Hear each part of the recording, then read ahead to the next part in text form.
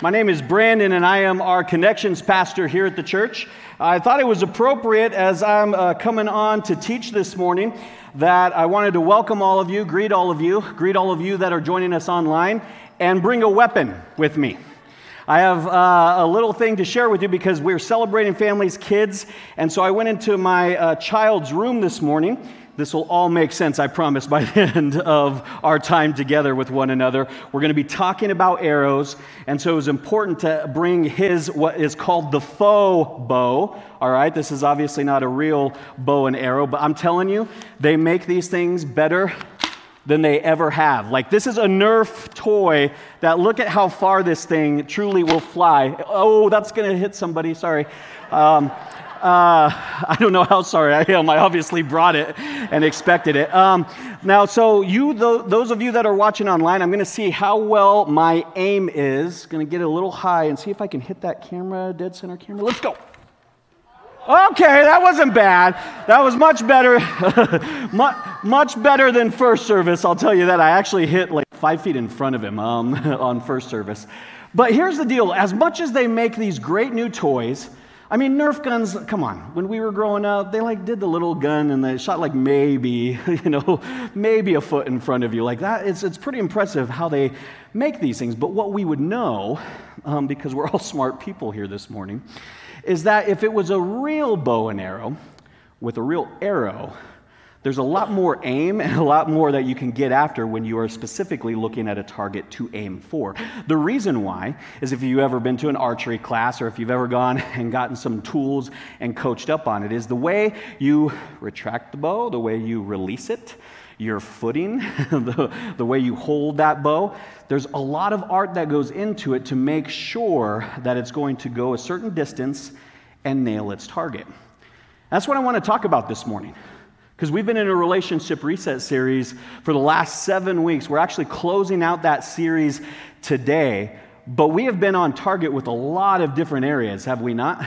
We have been focused on talking about relationships and the dynamic of marriages, the dynamic of relationships that God has put into our sphere of influence and how we can grow in them. And I believe God is doing a work in His church. Can I just share with you that there are marriages in this church because of this series? This is conversations not only that have been taking place the many weeks we've been meeting, but we just launched sprint groups here as a church recently. And even in our circles and huddles, I can already hear stories that have been invading us here as a staff over the last week of marriages that are healing. There have been marriages, literally, they were getting ready to serve one another divorce papers, and the Lord is healing those marriages. They are getting restored. That's something to clap for this morning. There are marriages that are coming together and realizing we want to be baptized. We want to just celebrate in front of our family, in front of the people that have dedicated their lives to coming alongside us and supporting us. We are now serving the Lord. I love that we get to be with you families this morning. It's such a beautiful celebration to come alongside you and the decisions you are making to say that we are going to chase after God no matter what. That's what our family will be about. And so just a beautiful thing that God's doing in our church. I got to share as well, there have been other individuals that have been, they've been cohabitating, they've been just living together, and they're being convicted to say, you know what? This has been a contractual thing between us. It's time to make a covenant with one another. It's time to move forward in covenant relationship that God's designed. We're going to get married. And that's what's happening through this series. That's what God is doing in the midst of all the relationships and how He's touching each of our lives through this. So there's some great stuff. And what better way then to conclude on a teaching that surrounds who we have the most influence over. And that's the young people in our lives. And you don't have to just be a parent to have influence over a young person, right? Many of us, God has placed us in positions, whether we're auntie, whether we're uncle, whether we're a grandparent, maybe we're serving in a specific area here in the church with young people, or that's part of our profession. Maybe we coach a football team or a basketball team or anything that puts us in the lives of young people. I'm telling you that today's message, today's teaching is important for all of us to hear because I think all of us need to consider, what are we aiming for? When it comes to the lives of our young people, what's the target? What's the goal? And that's what we'll be talking through a little bit today as we take an opportunity to just close this out. I also want to say this just as a footnote, and it's really not a footnote, it's actually a real highlight of what God's doing and imprinting at our church.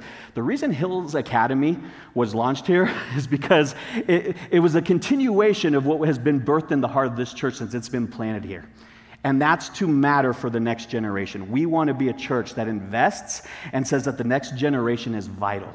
And so Hills Academy is no just happen chance. It's something that God has imprinted from day one, and now just getting back to those things and what he's going to do through this. So this generation is vital, and it's vital how we lead them.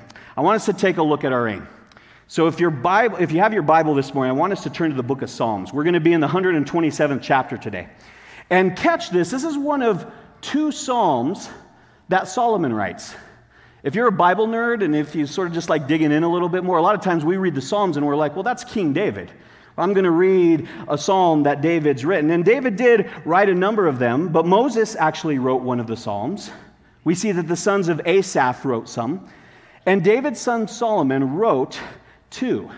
Now, the Bible says that Solomon was what? Many of us Bible nerds know this too, is that he was the wisest man that ever lived. That came out of God's mouth.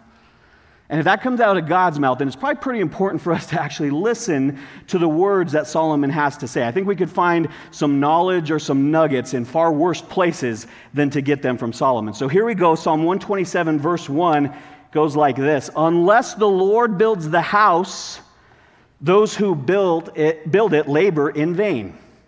Unless the Lord watches over the city, the watchman stays awake in vain.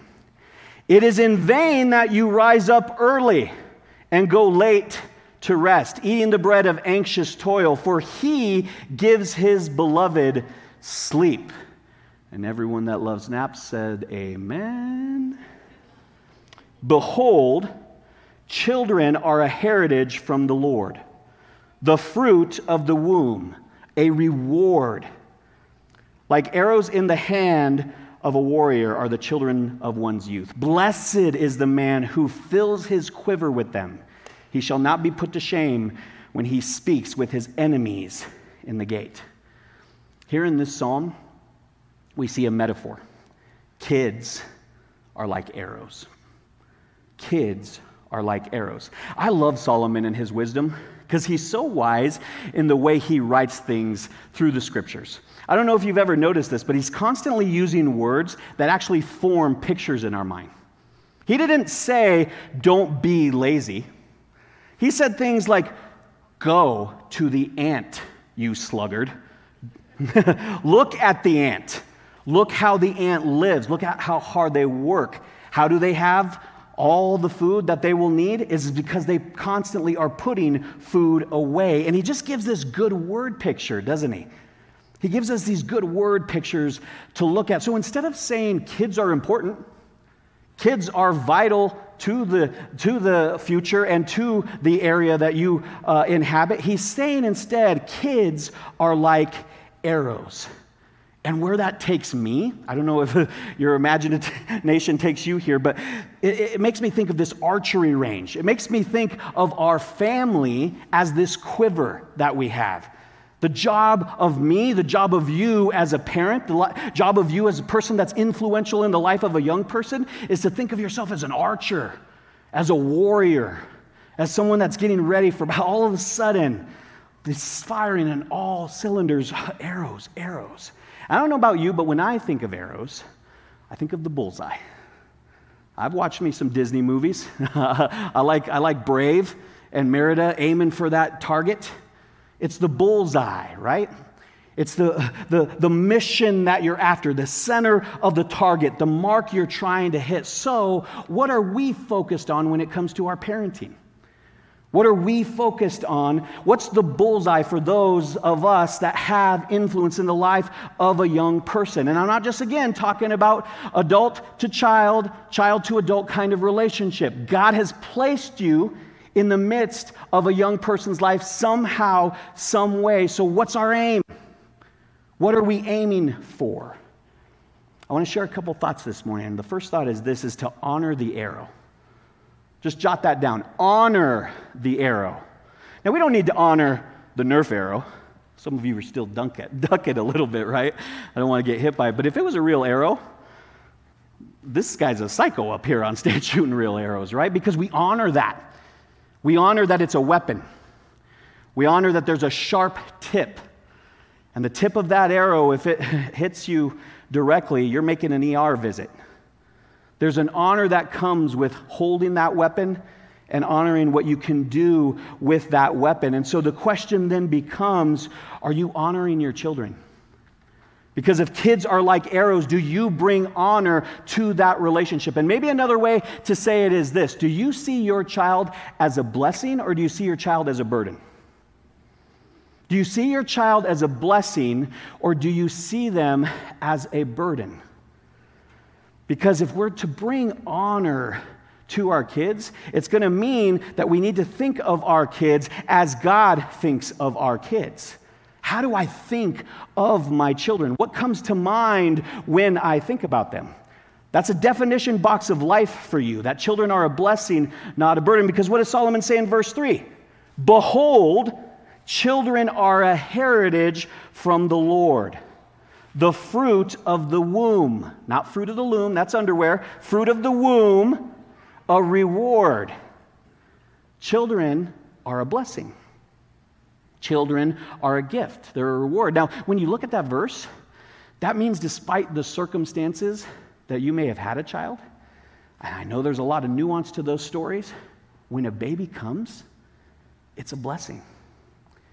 When you're raising that child in all of those difficult stages and all those tough years, it's a blessing.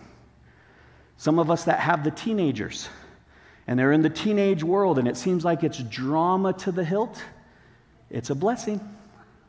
And some of you that have the adult children now, those adult children that have maybe popped back home and then left again, right? And you're just trying to come alongside them and navigate their world right now, it is a blessing. And I know, I'm a parent, so I get it. Some of you are already thinking to me, blessing. Spend a little time with my kiddo. You don't know anything that's going on in my child's life. You know what? 5 minutes with my kid, and I promise, Brandon, they will be a burden to you, right? I'm not going to call bullseye, Brandon. I'm calling bull, fill in the blank. Because parenting's tough. And yes, parenting is tough. I know, and I get those of you that might be rolling your eyes right now. But here's the deal.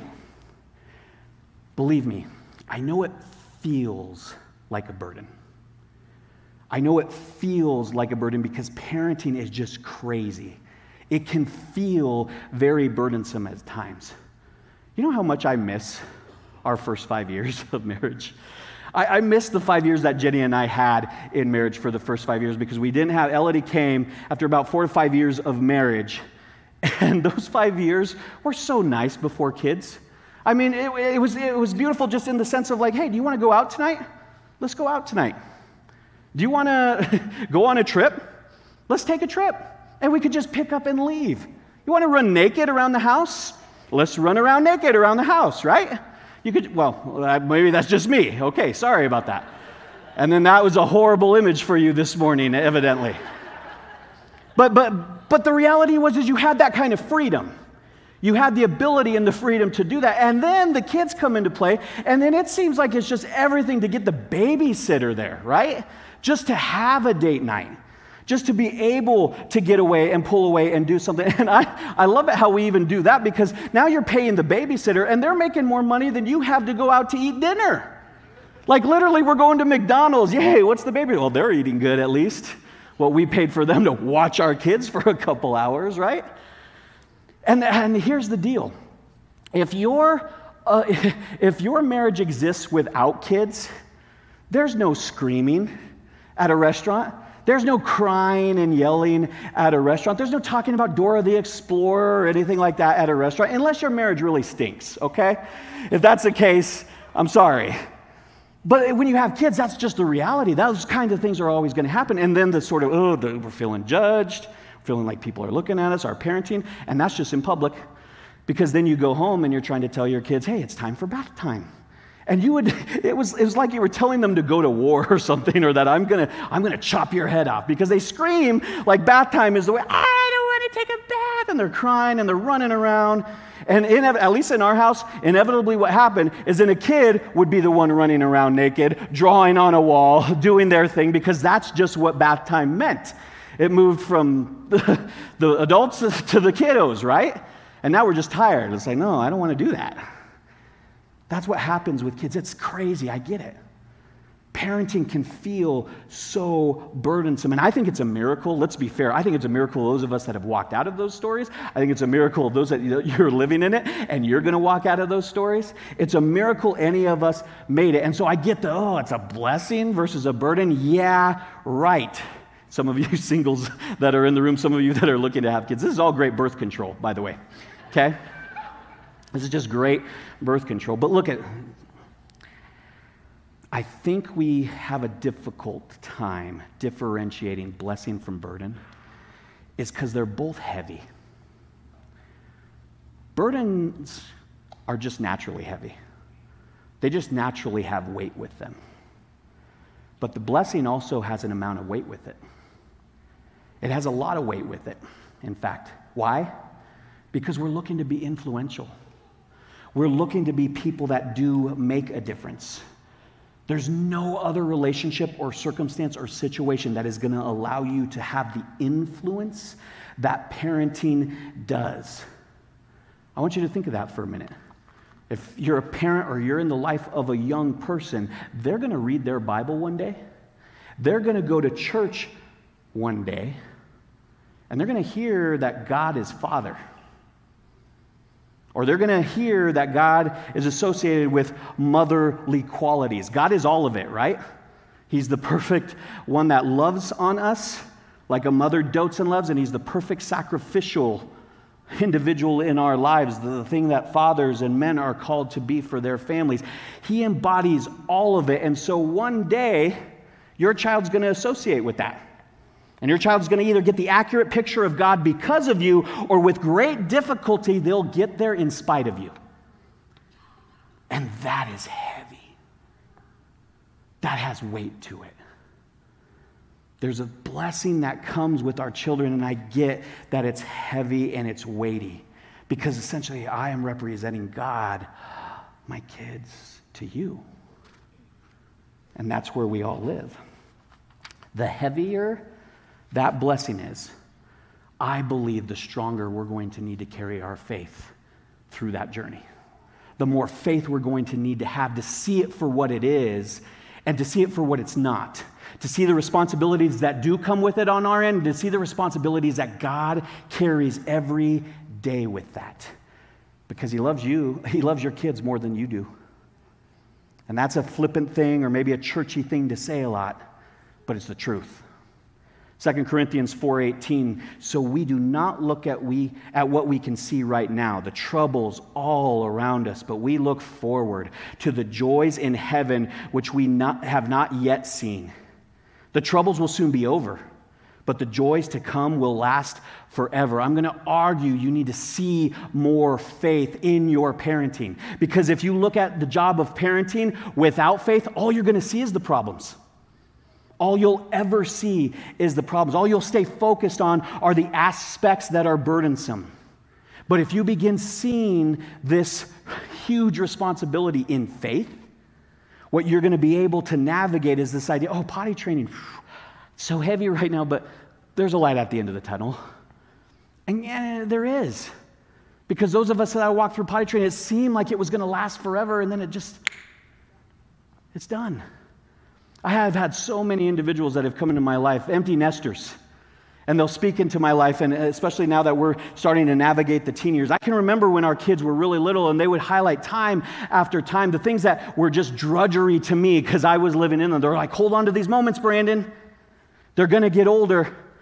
And they looked back on their years with fondness and just the ability to say there was something going on there. And there's going to come a day in each of our lives that we have this influence over young people, and we're going to wish they were running around naked writing on walls.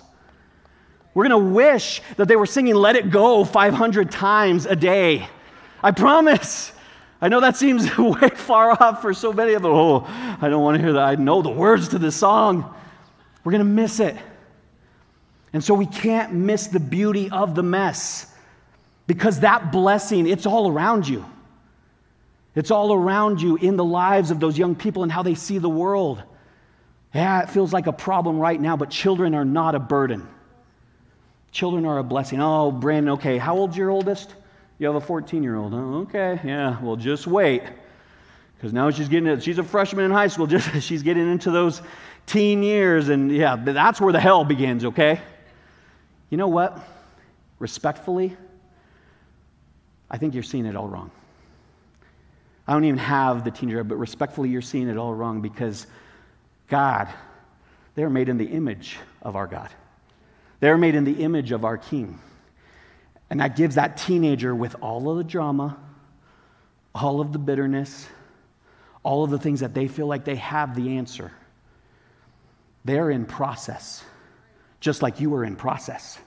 And God sees intrinsic value in their process and what they're walking through and what they're struggling with and how they're trying to build their world view. That person, that teenager, has been entrusted into your care, and they are full of potential blessings if you would just put some faith in it. You can clap for that. That's a good thing to clap for. They are full of potential blessings if you would just look at them and see them as God sees them. The second thing you need to know, there are a lot of different arrows, but only one target.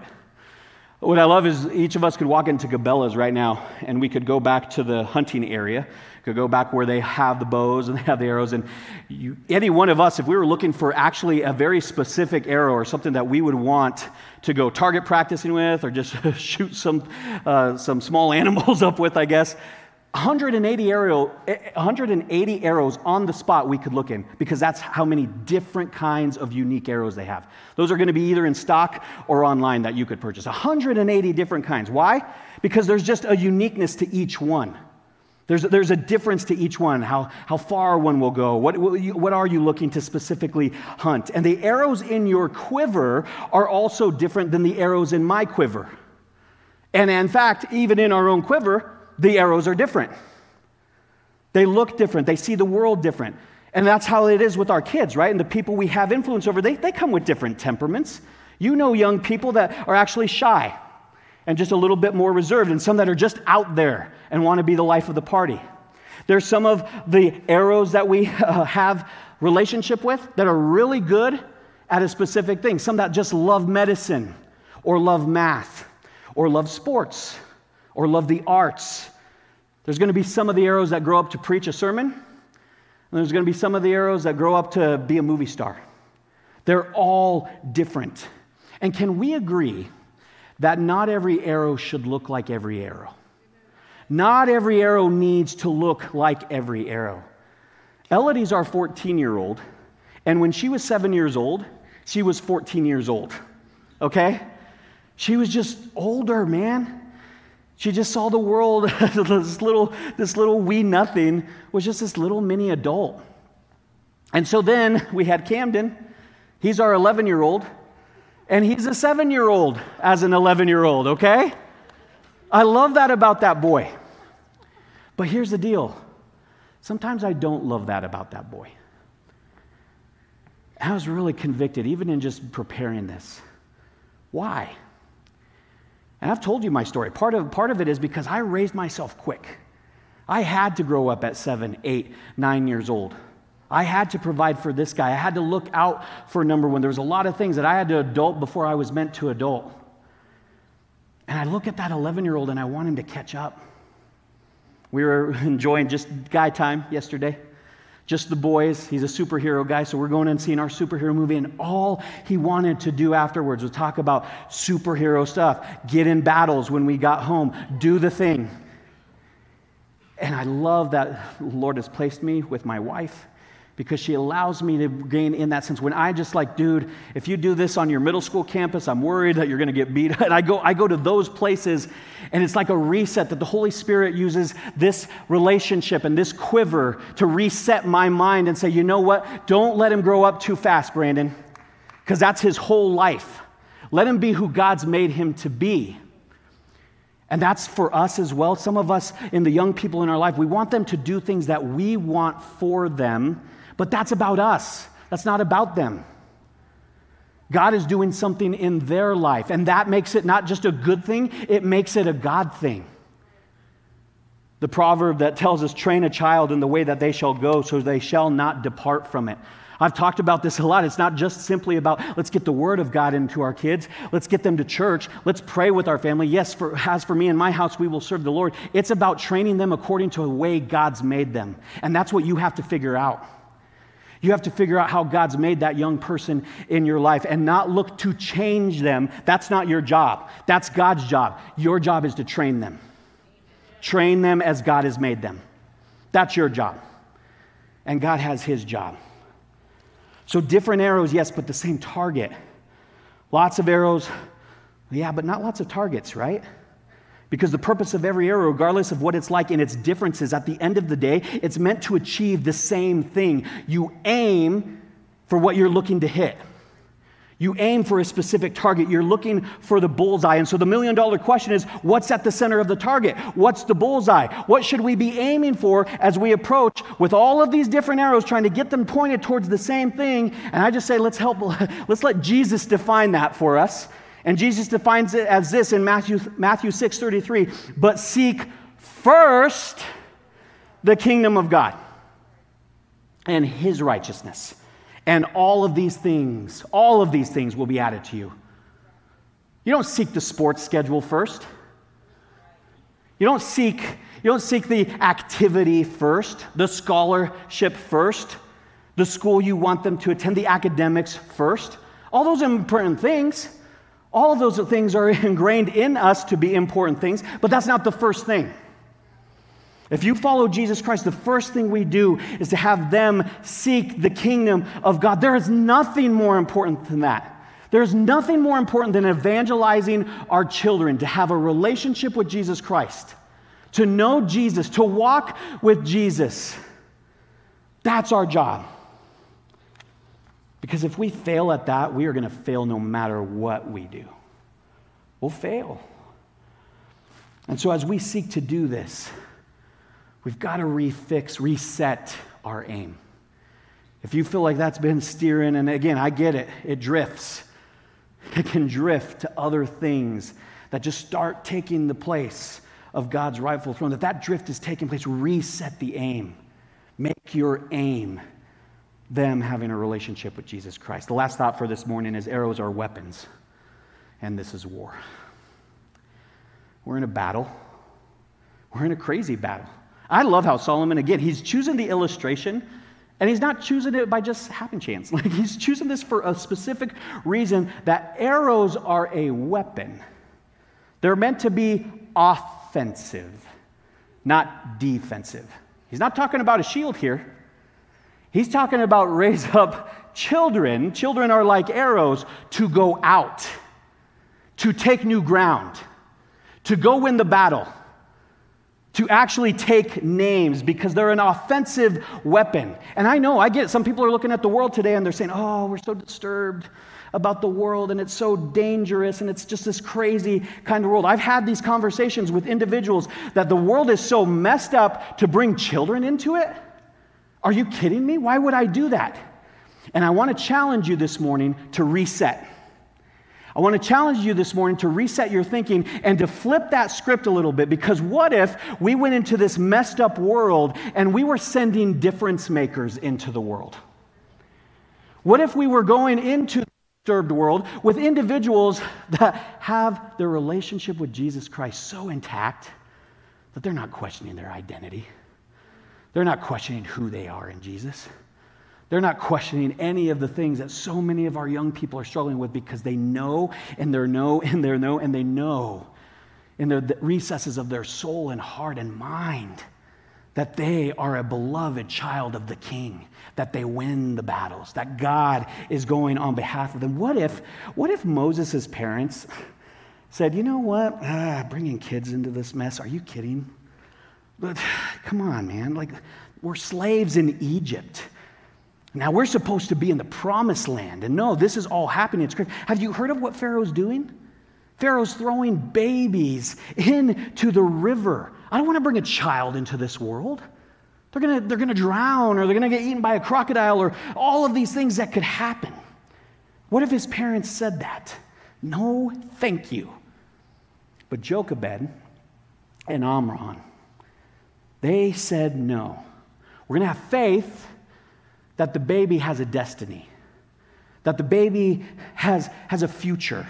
And so they sent that child sailing towards the mission. And they didn't know what was going to happen because, again, they were still God's more than they were theirs. And they believed that that child was going to be something, that child was going to be a leader and not a follower, that they were going to be the head and not the tail. And that's who we serve in our kingdom, is the great king that rules over all, that has created everything, that gives you the breath of life, even as we're here right now. And so they imagined in the life of their child something that they couldn't even seek to explain or seek to ask the Lord for or seek to want to manipulate and tweak as a parent. They just trusted in faith. See, when God, there's a quote here, when God sees that in this poor old world, a wrong needs righting, or a truth needs preaching, or a benefit needs inventing, he sends a baby in the world to do it. And if you don't believe that, 2,000 years ago, he did just that. The incarnation, baby. Our great God sends Jesus Christ into a world that was sick with sin, that was messed up beyond repair. And God's solution was to send his own son as a baby, as an arrow, ready to strike and ready to go to war. And so that arrow that was aimed on the target and the mission, which, by the way, was the cross, and that broken body and that shed blood that would go to the cross would then defeat death. Because that's what arrows do. They go and take names. And he went and took names on the behalf of his people and said, all of those that put their faith and trust in me alone will have everlasting life. That starts here on earth and that lasts for eternity. Praise God. Praise God. If anyone, and this is you now, this is you as a child, as a son, and as a daughter. If anyone should put their faith and trust in him, they shall not perish but have everlasting life. Romans 10. If I confess with my mouth and I believe in my heart that Jesus is Lord, that God raised him from the dead, I will have eternal life. If that's you today, all you need to do, say, Christ, I'm ready. I'm ready to be an arrow for you. I am ready to follow you. I'm ready to give my life to you. I'm done living life on my own. I'm done living life aimlessly wandering, aiming for all the wrong things and never hitting anything. Lord, you're the target, and I choose to chase you and follow you. And if you do that, you will be a change maker. You will be a way maker, just like Jesus Christ. And for the rest of us, I dare you.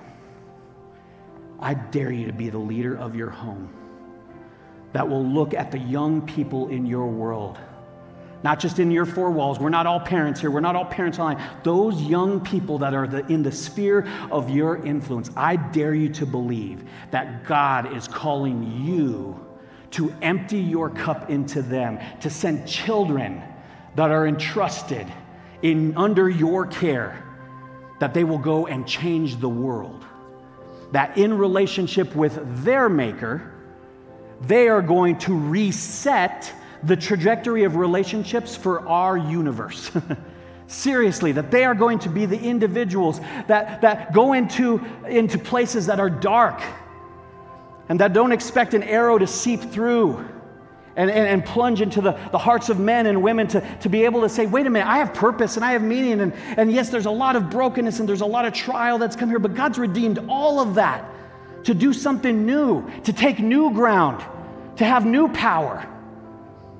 And I dare you to put in your life something that says, I'm going to put something else in someone else's life that is all Christ-centered, because I believe in them so much. Because when that happens, when we become the church And we become this in this 10-mile radius and well beyond this 10-mile radius. Are you kidding? That's too small for God. When we become the church that is raising up the next generation as the vital form, all with Jesus, this world is going to change. This world is changing because of that. Praise God. Would you pray with me? Father, give us courage.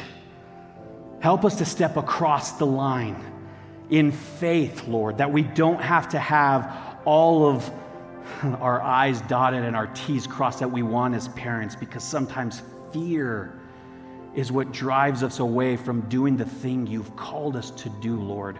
So, Lord, in the name of Christ and in the broken body and the blood shed, Lord, and the resurrected Jesus, would you crush those fears?